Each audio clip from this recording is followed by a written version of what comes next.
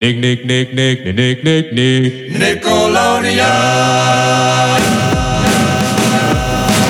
From Nickelodeon Studios in Burbank, California, this is the Nickelodeon Animation Podcast.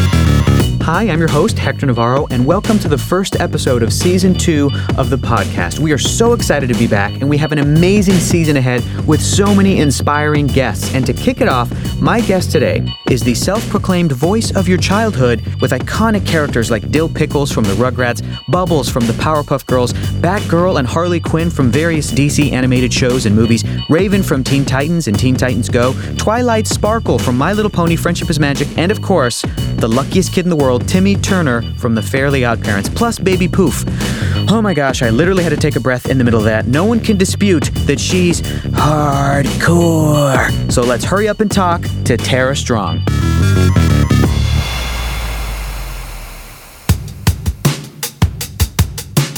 Tara, thank you so much for coming in today. This is an absolute thrill for me. When did you know that you wanted to work in animation? Well, unlike some of my cohorts, I didn't really. I knew when I was 4 or 5 years old that I wanted to be singer, dancer, actress. I knew that I would perform for my class. I would perform all the time for my parents. I begged them to get me an agent. They didn't really know much about it. We were in Toronto. And so by the time I was 13, when I finally did get an agent, my first things that I booked were an on-camera show with Mr. T. Mm-hmm. and the voice of Hello Kitty and the Music Man at a local dinner theater. So, and in Canada, I really worked pretty evenly. Mm-hmm. Yes, I was good at animation by nature, so I was working a lot in animation. But I also did a sitcom and plenty of film and TV and other theater. I went through Second City there. And in LA, it's sort of, I find that Hollywood has a way of going, oh, that's the commercial actor, that's the soap actor, that's the film actor, that's the voice actor, that's the stage actor, which is silly because people that work a lot obviously work a lot because they're versatile and they're talented. Yes. So not that I'm complaining, I have a beautiful life, but I did not know when I was younger that my primary acting gigs would be in animation. But I feel very lucky because it's so much fun. Like really, I get paid to be silly most days, you know. I mean, my husband's in real estate and it's so stressful, and he comes home and tells me these stories. I'm like, I like my job better. I just get paid to be silly. What kind of cartoons and animation were you watching as a kid? What did you love? Well, I'd have to say my number one favorite was the Flintstones. I loved the Jetsons. I loved a show called Wait Till Your Father Gets Home. Did you get that here? Oh, yeah, okay. Absolutely. Because a lot of people don't know that show, but I love that show. Wait till your father gets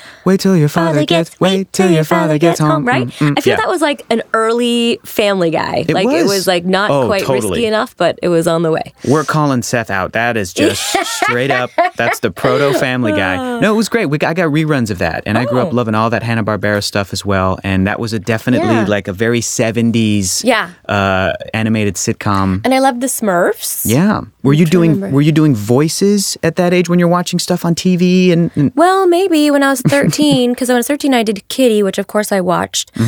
My family owned a toy store and a candy store, and the whole basement was this area called Chutchgaland. And my parents were the first to import Hello Kitty merchandise into Canada, and the whole basement was Hello Kitty and My Melody and Twinkle Stars and all the different characters. And my dad used to dress up in like the Hello Kitty costume and get people on the street to come in. So it was so crazy that when I was 13, I booked this role. Wait, this was all before you booked Hello Kitty? I was like 5 or 6 years old. Crazy. Isn't that weird? That's so weird. I have pictures of my dad outside. The store's called The Wiz. It was kind of famous with kids back then because they'd go and stock up before going away to camp. It was like a lot of little candies that they'd put in. Cool. And then you had Batgirl comics as a little girl and as a kid, comics. And then eventually, that's really interesting. Yeah. That's great. Yeah, don't you find like when you look back, it's like your life is a puzzle, and some pieces aren't that pretty, but they all need to go in to get you to where you are here. Exactly. Yeah. Exactly. Would your young self have believed you if you went back in time right now and was like, this is what you're going to do? I always knew that I was going to be successful in this business. I always knew that I was going to move to LA, even as a little girl, because it was like my dream to do a movie of the week. And when you're acting in Toronto, or at least when I haven't been in a long time, I always felt like the leads would be given to the American actors and they'd give the little roles to the Canadians. Really? And it was like frustrating. And pretty soon after I moved here, I booked a really good role on Sabrina, the Teenage Witch. And we got to go to Italy and Australia. So that was really fun. But I knew that young that I would be living in LA and that I would be a successful actress. And it's funny because my mother-in-law, who's an astrologer, I adore her, she gave me the movie The Secret. And it's all about the laws of attraction. And I'm like, what is this? Because it's like the worst acting beats ever. But the messages are so good. And I was like watching it, I'm like, wow, I do so much of that by nature. Yeah. Like I always pictured myself. I never worry about money. I don't like talking about money. People are like, oh, you must have made so much on Rugrats. And I have no idea. They're like, really? Yeah, really. I don't, my brain doesn't work that way. I'm so fortunate that I get paid to do what I love. Yeah. And that's where I come from. It's all just like loving what I do. And I think that brings in more of it. And I never had a backup plan. Yeah. I think it's lucky too, because when kids aren't sure what they want to do, and certainly so many people are great at a bunch of different things, it's harder to pick one. And then you're like, did I pick the right one? And any of my friends growing up that weren't sure, and some of them switching careers even now, it's like, I feel very fortunate that I knew that young. That's what I wanted Absolutely. to do. I mean, that's what college is for regular people. Right. To figure that out. And you just bypass that. You're like, nah, I've been doing, I was Hello Kitty when I'm 13. I'm good. I actually did bypass it because I went to New York when I was graduating high school, and I got into the American Music and Dramatic Arts Academy, and I was really excited to go to New York. And then I got my course outlines, and I was like, wow, it was like the beginnings of singing. And I'm sure it's a wonderful school, but I'd already been doing so much of that by nature. I mean, as a little girl. And then at the same time, I booked 3 films that were shooting in Toronto. I'm like, do I go start at the beginning here, or do I do this great movie with Angelica Houston? Yeah. So the career won. Yep. Which is good. It's amazing. Yeah. That's amazing. Back to Hello Kitty for a second. You were 13 years old. Do you remember what your reaction was when you heard you got the part, when somebody told you? Yeah. So, like I said, I grew up with the toys. And actually, my favorite toy was My Melody. Just strictly from a little girl, that one's cuter standpoint. I loved that character. And I actually booked My Melody. I didn't book Kitty.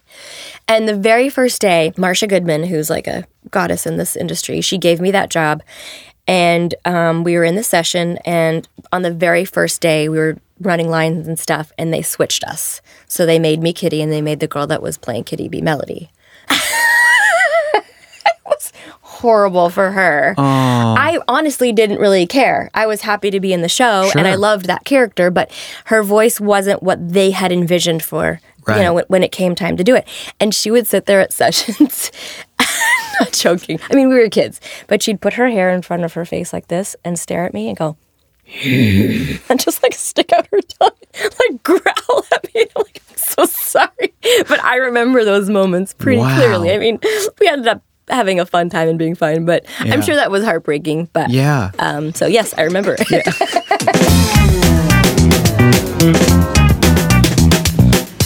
What is the typical reaction from kids who may not know your face, who may not know you, when they find out that the voice of their favorite character is coming out of this woman? What's the typical reaction? It's really a mixed bag. Like sometimes little kids don't get it and they just kind of look at you, or sometimes they say, oh, that's a really good impression. You sound just like her.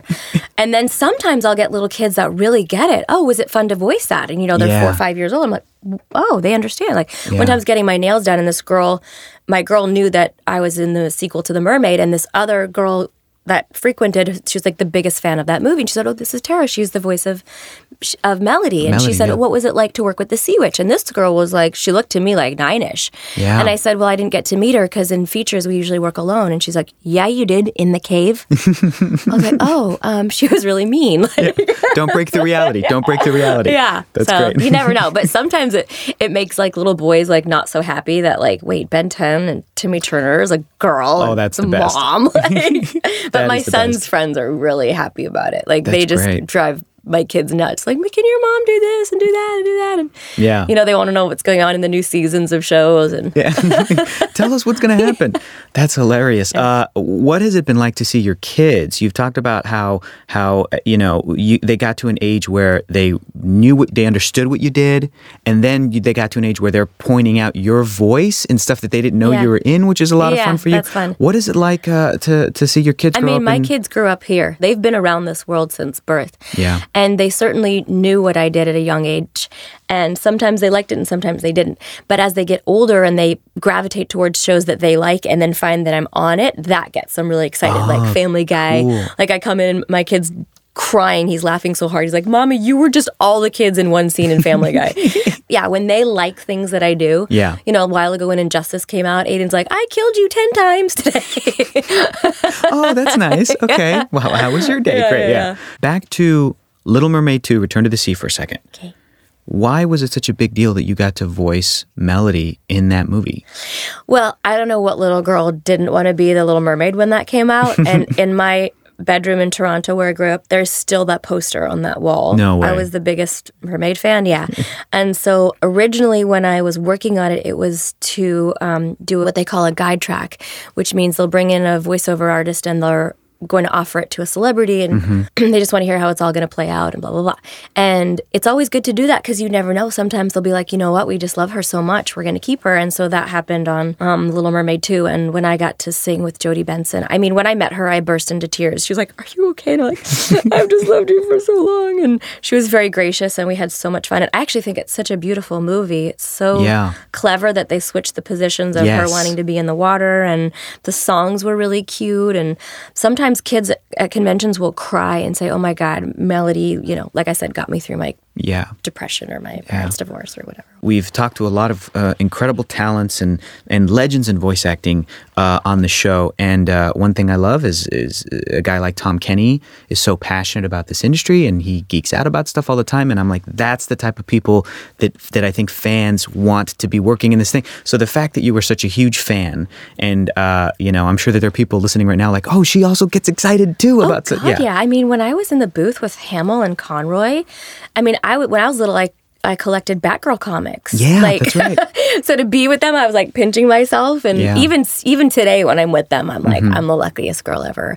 And when we did the Killing Joke, I'm like, oh my God, like that's such a great comic. I was totally geeking out. I actually dressed as Barbara from the comic for the Comic-Con. You did? Which costume? Was it Batgirl? I just wore Batgirl's, you know, she had the red sort of shoulder length wig and I wore like a hot dress, of course. But, but it was fun. That's crazy. Yeah, I'm a fan of all of it too.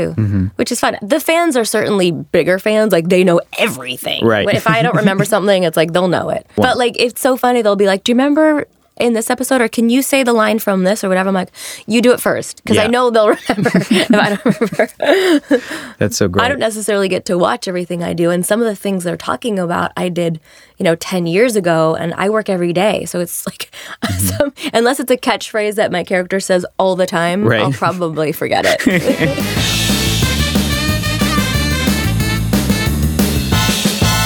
Bubbles may be the cutest cartoon voice of all time. Where did that voice come from? I mean, I'm going to have to agree with you on that. Well, of course, Craig McCracken's drawings were ridiculous and adorable. And whenever you have an audition for a show, they'll give you drawings and maybe a show Bible, a brief description of the characters. And you, as the voice actor, have to try to think what they want that piece of paper to come to life and sound like. And I think her description was that. It's just like she's the cutest person ever. And I think Craig and I connected right away. And then sort of her Bubbles-isms evolved as the character. We really, some shows are very collaborative and we grew these characters together. Like, when Bubbles says, oh, can I have a picky? Like, picky. Why does she say it like that? I have no idea. Or like when she's talking to squirrels and she says, I can talk to squirrels. And, Tom's like, do you have to put your fingers up to your cheeks when you talk to squirrels? I'm like, yes. So, like, things just, as the if you watch, episode 100 from episode 1 of any show, you'll see such a growth in the characters and the drawing and the voices. And Bubbles is just one of those very near and dear to my heart that I do agree with you. She's just adorable. And she always won, like, when they took polls for who's the favorite and the cutest. It was always Bubbles. It's Bubbles every time. I love Blossom, love Buttercup. They're so great. But you got to go with Bubbles. You got to go with Bubbles. I remember Dil Pickles being such a huge deal in my childhood life that, like, oh, Tommy's getting a baby brother. Like, I remember it being such this like event, like this massive. Like, my parents had like it was so smart because they said we want to go from series to feature. We need something big, and they did Baby. And by the way, that was another thing that I guide tracked, and they originally wanted to offer it to Madonna. And so I came in the booth, and I do this wailing cry. And they stopped tape. And I'm like, oh my God. And I think I had just moved here from Toronto. I'm like, I've angered, class teacher, but what did I do? And they're like, Tara, there's a new mom in there and you made her lactate. No way. So I was like, okay, this job's mine. Oh my gosh. Well, I think we're done here. I don't think we can come up with a better story than that.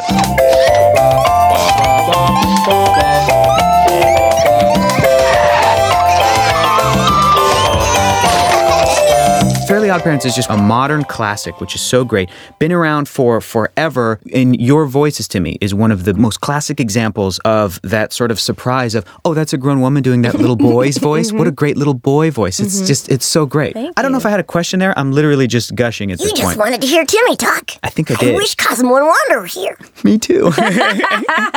We have so much fun doing that show, and I think that's why it's so successful. Like, sometimes as the voice actor, you'll do these sessions that, they have you up to a 4-hour window to do a show. And some sessions will take that long, and they go on, and sometimes there's many, many cooks in the kitchen saying, can you try it this way, and this way, and this way, and this way, and this way, and this way? And I guarantee you, if you're dealing with a legacy voice actor, you're going to get between the first and the third are going to be right, unless there's something we don't know in the action. Like, if it says, whoa, and you see a hot guy or you're falling off a cliff, that's two different sounds. Right.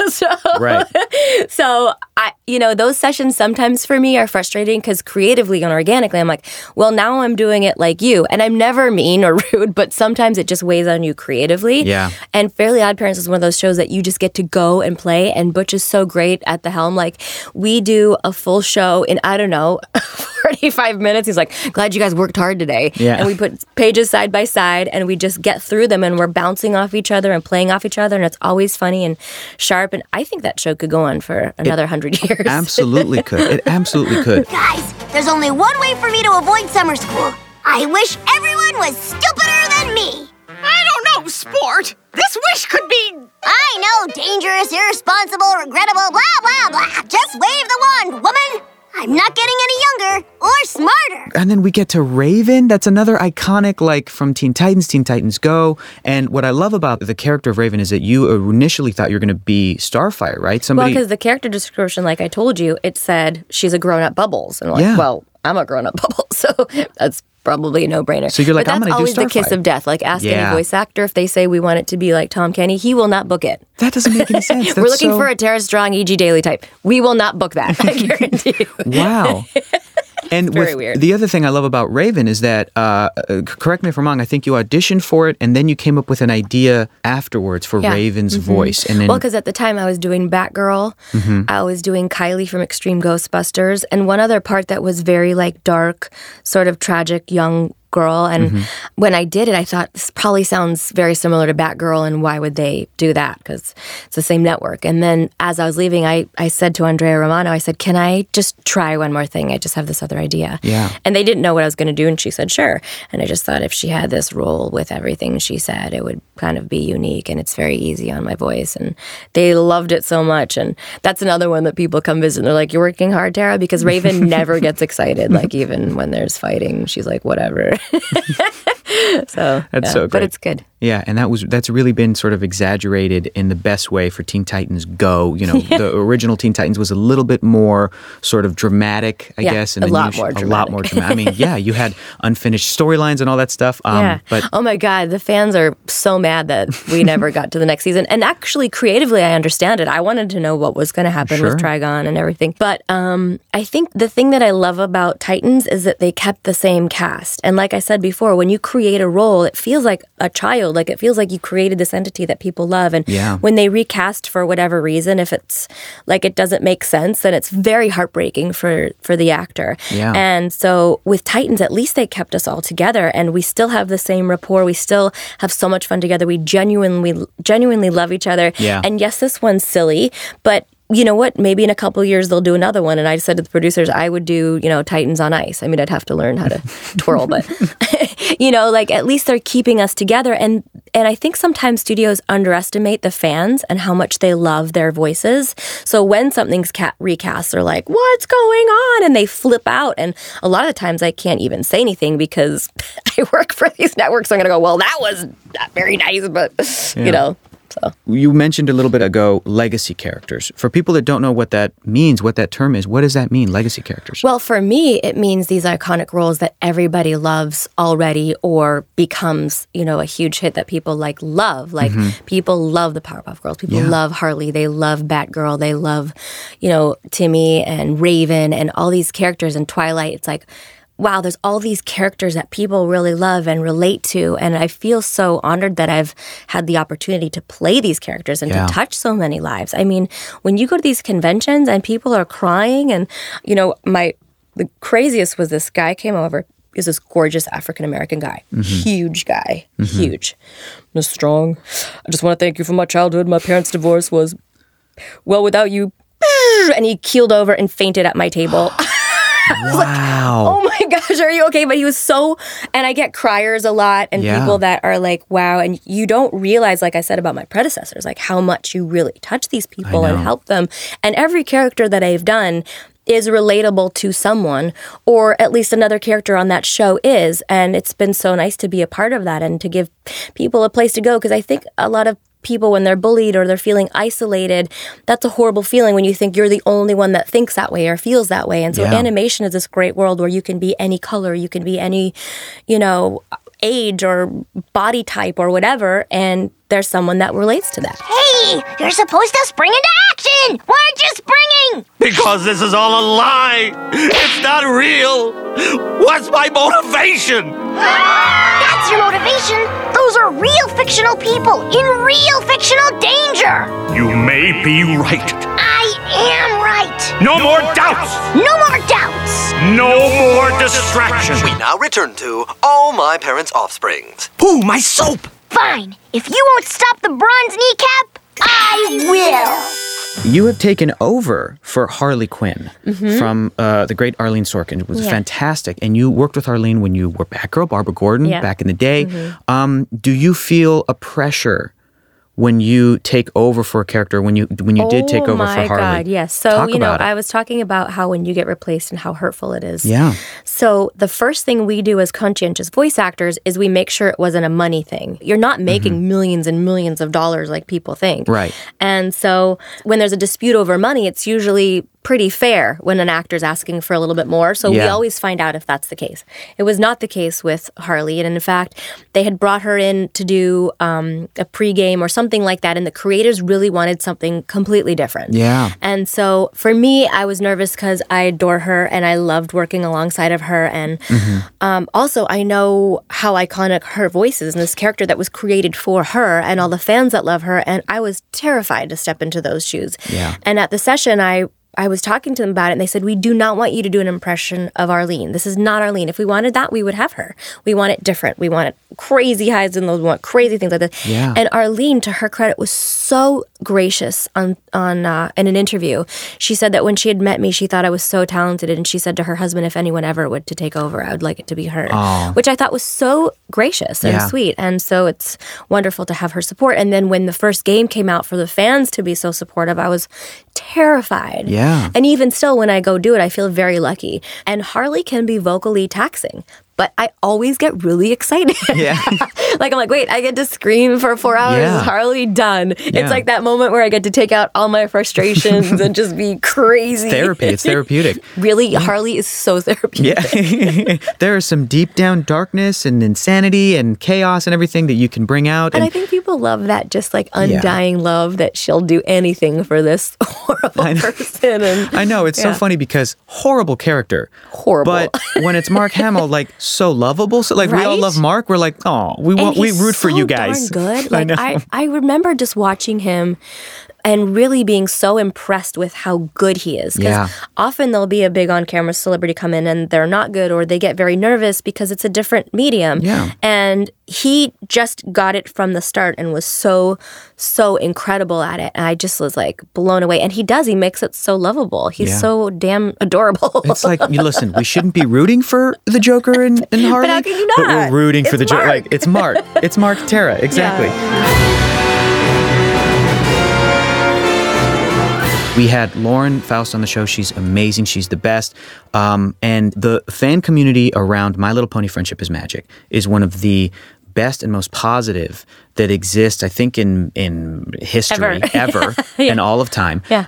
Do you remember where you were when you first heard the word brony and what your reaction was? I think I was on Twitter. And I was like, what? Really? Yeah. And I never thought anything that's weird. It was surprising, but it was never like, that's weird. Right. When I get that from people, I'm like, well, why is that weird? Well, it's a show for girls. Well, Lauren, who created it, worked on Powerpuff Girls, and there was certainly a lot of crossover there. And I get why maybe people thinking the earlier versions were to sell toys and strictly for girls or whatever. But this show really, and even if it is, but other people are watching and it's making them happy. Like, I meet hot Army bronies that have like Pinkie Pie tattoos, and they paint stuff on their tanks to get them through really hard stuff in Afghanistan, and it just gives them like a brain break. Yeah. And it's such a big fandom. It goes from little kids to old people. It goes, for people on the spectrum to people that are, rocket scientists, literally. It's like this huge, a community of everybody, and they're so supportive and so sweet. I don't know if you saw at my last last Brony con that I did, about 6 months ago, this girl emailed my agent and said, my sister's in really bad shape. She's attempted to kill herself, and she's being bullied horribly for liking My Little Pony. Is there anything you can get Tara to do? She's her favorite. So she's actually in a hospital. So it's not like I could phone her, but I did an MP3 in I have a home studio, and I emailed it to her saying, from Twilight, that bullies are nonsense, and when you grow up, the nerdiest kids are your studio execs, so just ignore it. Like I was doing stuff like that, and it made her very happy. And then about 3 months later, I checked on her, and she said she's doing really badly. And I said, get her to BronyCon. And they are in Brussels. And she's like, I can't afford that. And I said, put together a GoFundMe. Yeah. And so then the hospital said they wouldn't release her without her mom, but she wouldn't go without the sister. Yeah. So we had to raise enough for 3 tickets, which we did so easily. One fan donated $900. The rest of them donated all this money. And so the first time I met her was at the Tara Strong panel, which, I don't know, there was like 4,000 people at this panel. Yeah. And I said, before I start, I really want to thank you all for bringing out my good friend Emma and her family, and I'd like to call her on stage. Yeah. And her sister warned me that she was very fragile. I've never seen anyone this fragile. She got on stage and was like violently shaking when I hugged her. Oh. And I said, look at the love from all these people, and they were cheering for her, and she was crying. And like I said, when you're isolated, that's when the bullying can happen. Yeah. And now they keep in touch with her, and her mom said to me that the fact that you checked on her a couple of months later showed her that you weren't just doing it for attention or for whatever. There was nothing I did for attention, but the next day she sat with me. I had her sit with me to sign autographs, and my line was 5 hours. And she's like, all these people have to wait 5 hours, and I get to be with you. I'm like, because you're my friend. And people were asking her for her autograph. Yeah. And they all embraced her, and people were coming over, like some of these hot Army dudes, and they're like, just so you know, I was bullied at your age too, and don't let them win. And it was so wonderful. I mean, that community to me is just, I love them so much. That's amazing. I'm tearing up over here. That was a beautiful story. That's so great. That is the epitome of what animation and cartoons can mean for people. You said brain break, and it's like at its worst, it's a little brain break. That's all it is, right? And at its best, it's what you just described, which is this incredible humanity that you would think wouldn't be available in other parts of the world, and everybody rallied around her. I thought that was fantastic. It was That's wonderful. Great. You've been doing this since you were a kid, literally since you were a child, and you have seen the past, especially 10, 15 years, where popular culture has taken over, where your guys' social media is very important, where your presence is very important, but you guys get that love from the internet. And you've talked about how before voice actors didn't really know that anybody cared about them or what they did. Right. How would our predecessors know how much they meant to people? Exactly. What has that been like? Well, it's so rewarding and touching at times and scary at times and really nice at times. I've raised over $250,000 on my Twitter for various kids with cancer that I know personally. So it's like I like getting behind ones that I know are real. I get tweeted all the time. Can you tweet this GoFundMe? And it's like, boy wants a new car. No. But when I know the person and I know it's a valid story, I certainly like helping out. So that's been super powerful. Yeah. And it's not just the money, it's the community. Like this little girl who my son and the sister were very good friends, and the little one would come over all the time. She was the cutest little bug. And then all of a sudden she has a brain tumor. And it was just so devastating. She was 5 years old, and they were able to try absolutely everything from Western medicine to homeopathic to, food and oxygen tanks because of my fans. Yeah. But it wasn't just the donations. It was them wishing him well, the father, as they'd go into surgeries every day from all over the world. People were like, we're with you. We love you. Here's a virtual hug. And even people that couldn't donate were doing that. And that meant the world to him. Yeah, so that's amazing. The fans are really, really sweet. And a lot of the bullying that's been going on that I've helped facilitate peace and, just teaching people to ignore it or block people. I've got one girl that's actually like afraid to block people because she's worried that would have some effects. And I'm like, I block people all the time. You say something off color to me or to a group of people or anything, it's like, bye. You have to. Yeah, so. Even within that sort of world of the internet, I feel like the past few years have really been interesting to see how people have been rejecting bullying. People rallying around communities and really standing up for one another, I think has been great. So I love that that has been so positive. On the actor side, have you encountered companies sort of asking for you to have a presence on social media to sort of help with promotion? Or was that something that you took to yourself? Because you're so good. You're so hilarious. I'm really good at social media. You're really good. You're like the gold standard. You have a great time. Yeah. You know what I mean? It's totally you. It's your personality. It's your voice. But is there a side of the industry that sort of expects and asks that? Or is that something that was all you? I've never felt that it was an expectation, but I certainly feel like studios appreciate it. So if there's a game coming out, they'll very graciously say, do you mind tweeting that the game's coming out? Or do you mind tweeting that your episode's on tonight? Or even, something I wasn't in, they filmed an episode of The Muppet Show at my house. And it was so much fun for me because the guy playing Gonzo, I'm like, oh my God, you're Gonzo. And he goes, oh my God, you're Tara Strong. And he was a fan of mine, which was like, threw me everywhere. And wow. Miss Piggy was there. And, I'm sorry, it was Scooter. Yeah. It was Scooter and Piggy. And they asked, would you tweet it tonight? And, when you have like 300,000 followers as a voiceover performer, it's really, really special. And it's like so nice. And I really don't mind promoting stuff and talking to the fans about it and answering questions here and there and engaging with them. And people often ask me, who does your social media?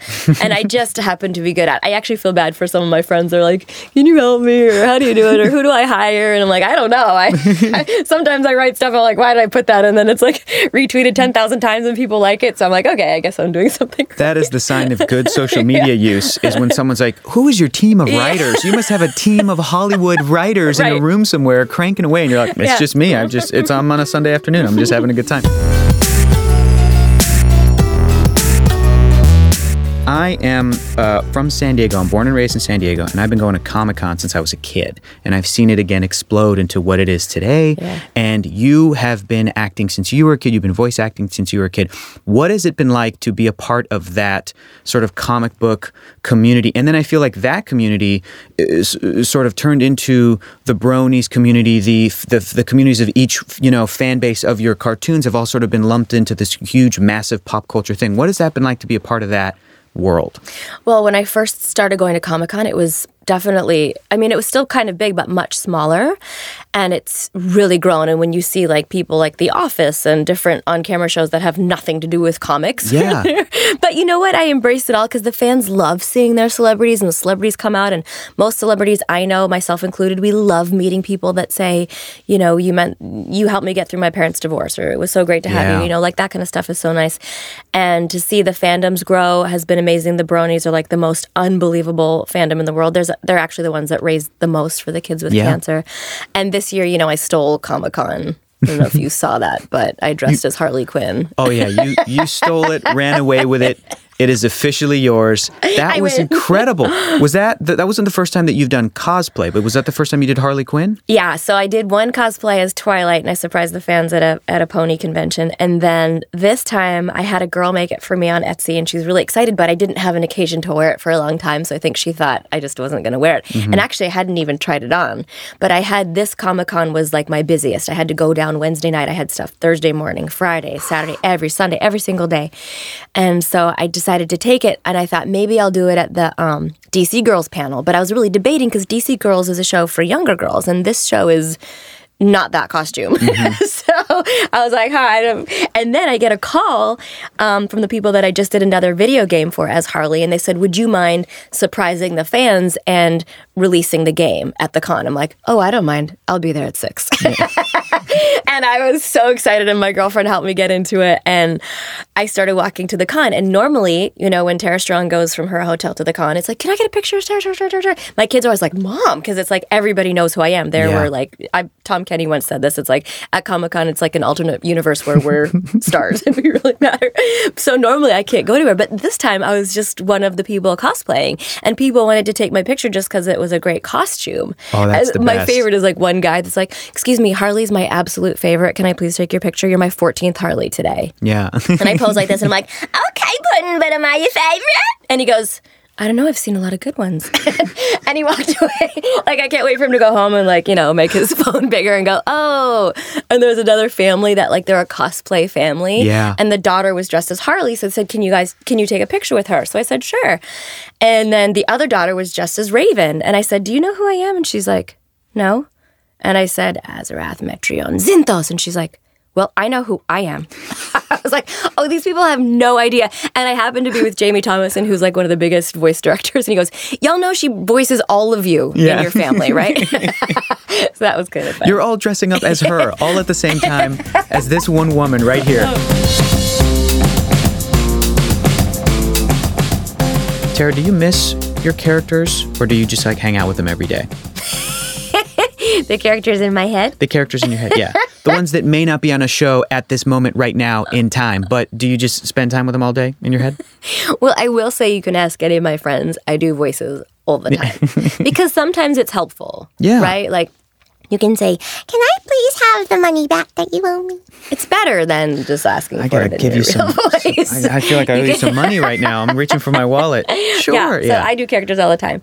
I don't know that I miss them because I get to do them all the time. Do I miss characters that I've been replaced on? Yes. And you talk with that Bubbles voice to your pets all the time, and that's the best pet speaking voice ever. And I feel like even when I talk to animals, I think I sound like Bubbles, but I don't. But I'm trying to achieve a Bubbles, and it's not happening. So.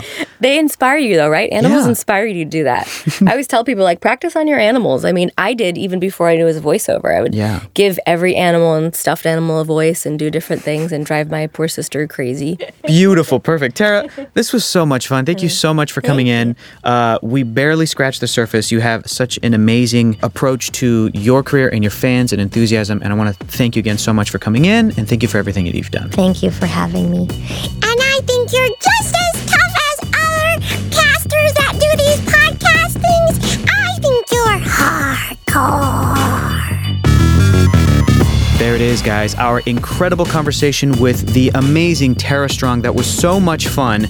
Tara literally has supernatural voice acting abilities that can invoke physiological changes in human beings. All right, so thanks so much for listening to the podcast and sharing and subscribing and liking. If you guys would do us a solid, go ahead and leave a comment wherever you're getting your podcasts from. It helps us out. Be sure to go to nickanimationpodcast.com for a bunch of great behind-the-scenes stuff, including a pic of Tara and I from today. She's the best. Thanks to the awesome crew who puts this podcast together.